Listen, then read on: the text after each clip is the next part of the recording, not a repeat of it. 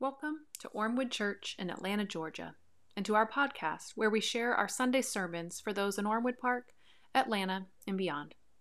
Our mission is to welcome everyone to explore the living God in all of our neighborhoods, and we value welcoming others, opening our minds, being of service, and participating in whatever ways God calls us. We hope you learn, grow, and find a place to belong with us.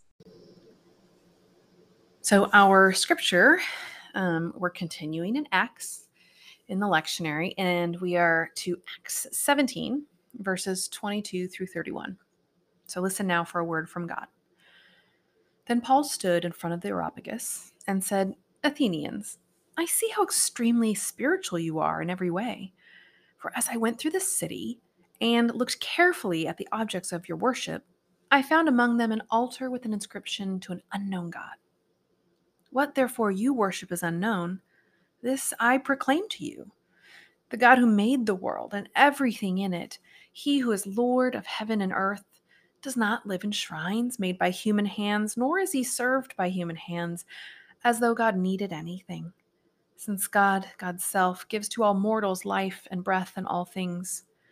From one ancestor, God made all peoples to inhabit the whole earth, and God allotted the times for their existence and the boundaries of the places where they would live, so that they would search for God, and perhaps fumble about for God and find God. Again, so they would search for God, and perhaps fumble about for God, and find God. Though indeed, God is not far from each one of us. For in him we live and move and have our being, as some of your own poets have said, for we too are God's offspring. Since we are God's offspring, we ought not to think that the deity is like gold or silver or stone, an image formed by the art and imagination of mortals. While God has overlooked the times of human ignorance, now God commands all people everywhere to repent, to change, because God has fixed a day on which he will have the world judged in righteousness by a man whom he has appointed. And of this, he has given assurance to all by raising Jesus from the dead. Amen. There are a few of us in this congregation who enjoy the band Nickel Creek. Now, the trio, if Nickel Creek, grew up together from a young age, and they do kind of a reunion about every 7 to 8 years to produce an album and go on tour. Their concerts, honestly, are the best I've ever been to. I mean, obviously because of their musical skill, but also because Chris Thiele, the mandolin player, he just has this ability to grow a community from a group of strangers with this like effusive and affectionate presence that he has on stage. And their most recent album, with the religious overtones of the title Celebrants, is an exploration of community and relationships post-pandemic. It is an ambitious album where each song is almost like a chapter in a book, offering intimate glimpses of different types of relationships and their triumphs and their complications. It's about how to love each other, or at least try to, in light of our humanity, right? There's even one about the complications of being in relationship in the airport. If you love bluegrass, rock, Little Americana, you're going to love it. Now, with an album all about the necessity of being in community and how good that is for us, you would think that there'd be this giant celebration song at the end, right? Like a party song, accumulation of the joys and the benefits of relationships. If you're going to write kind of a thesis statement for the album, it generally would be that community is essential. So honestly, surely we're going to clap along to a bop about love at the end. But that's not how they do it. It's not how they end the album. Now, that is how they start the album for sure. The first song is the title song, Celebrants, and it's this raucous celebration of gathering together, making this cathedral of care. It's the most loud and rowdy song on the album, calling listeners to kind of clap along and appreciate each other. And when I see them in concert in June, I know that they will want all of us to be that background choir. So I am practicing.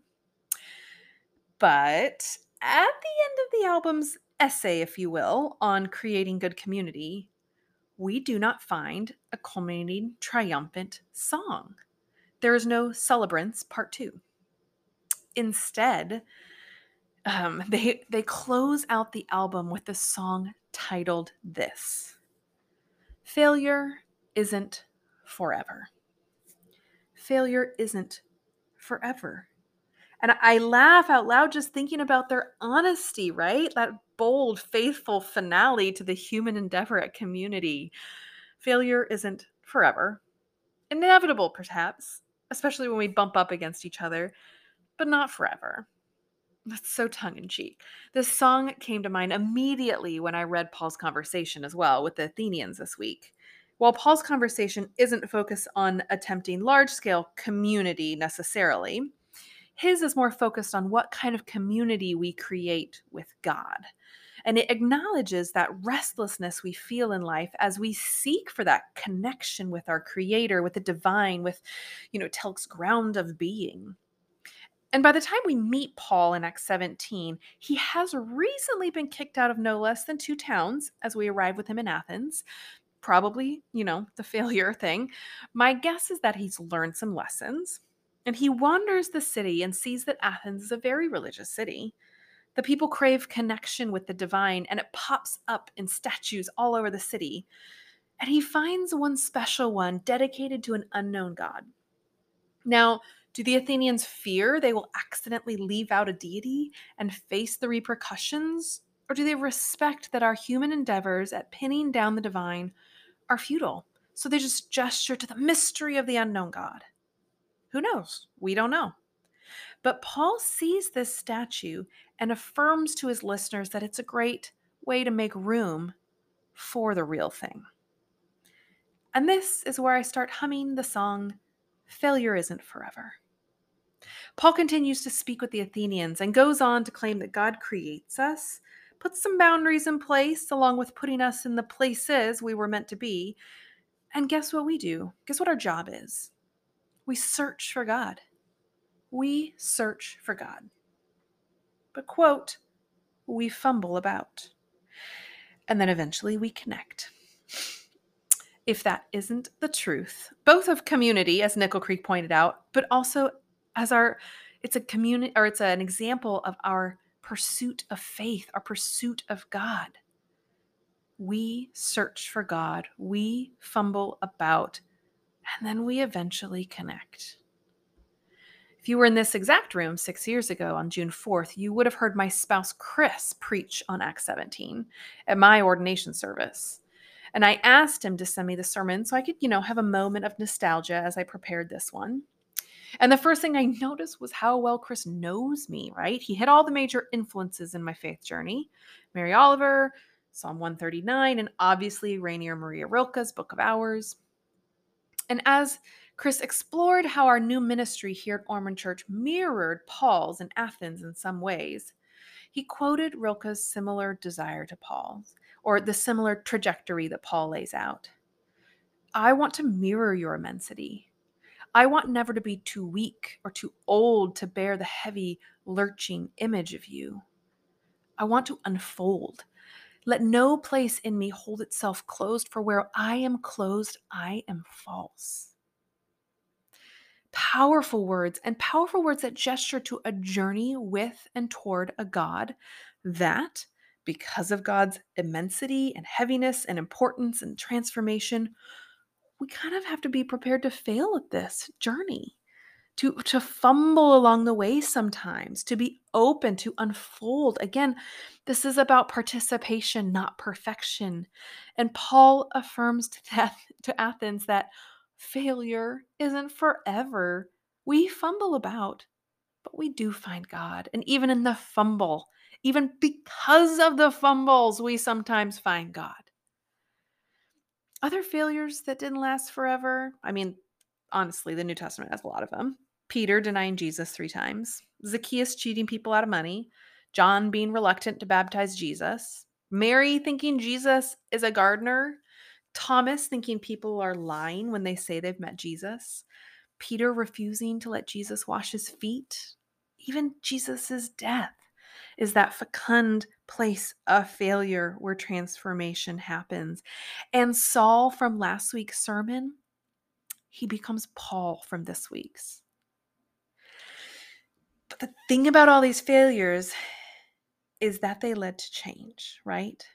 After Nickel Creek sings "Failure isn't forever" once, they add to the line, "Failure isn't forever unless we quit wondering how to get better."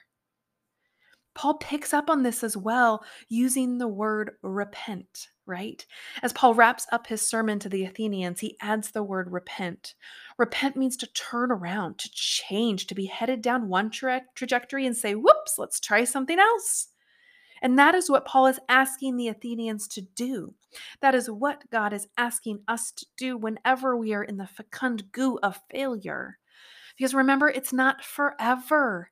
The fumbling doesn't last forever. We keep wondering, and it gets better.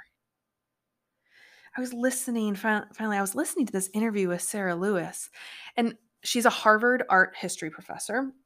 And it was an interview about her own work, especially in the book, The Rise. And it's her work around fumbling and failure. And she has these oh so wise words. The word failure is imperfect, she says. Once we begin to transform it, it ceases to be that any longer.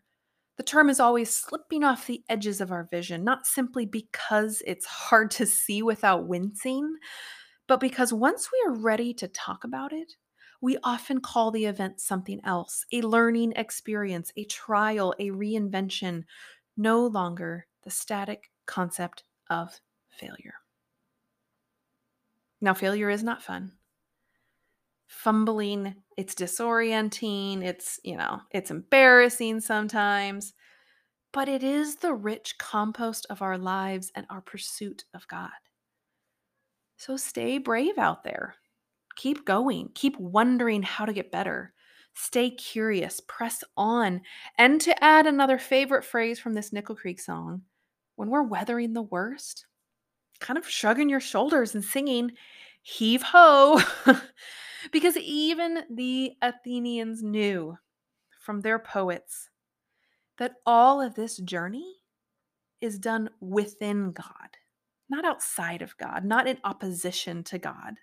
It is done within God, in whom we live, in whom we move, in whom we have our being. Amen.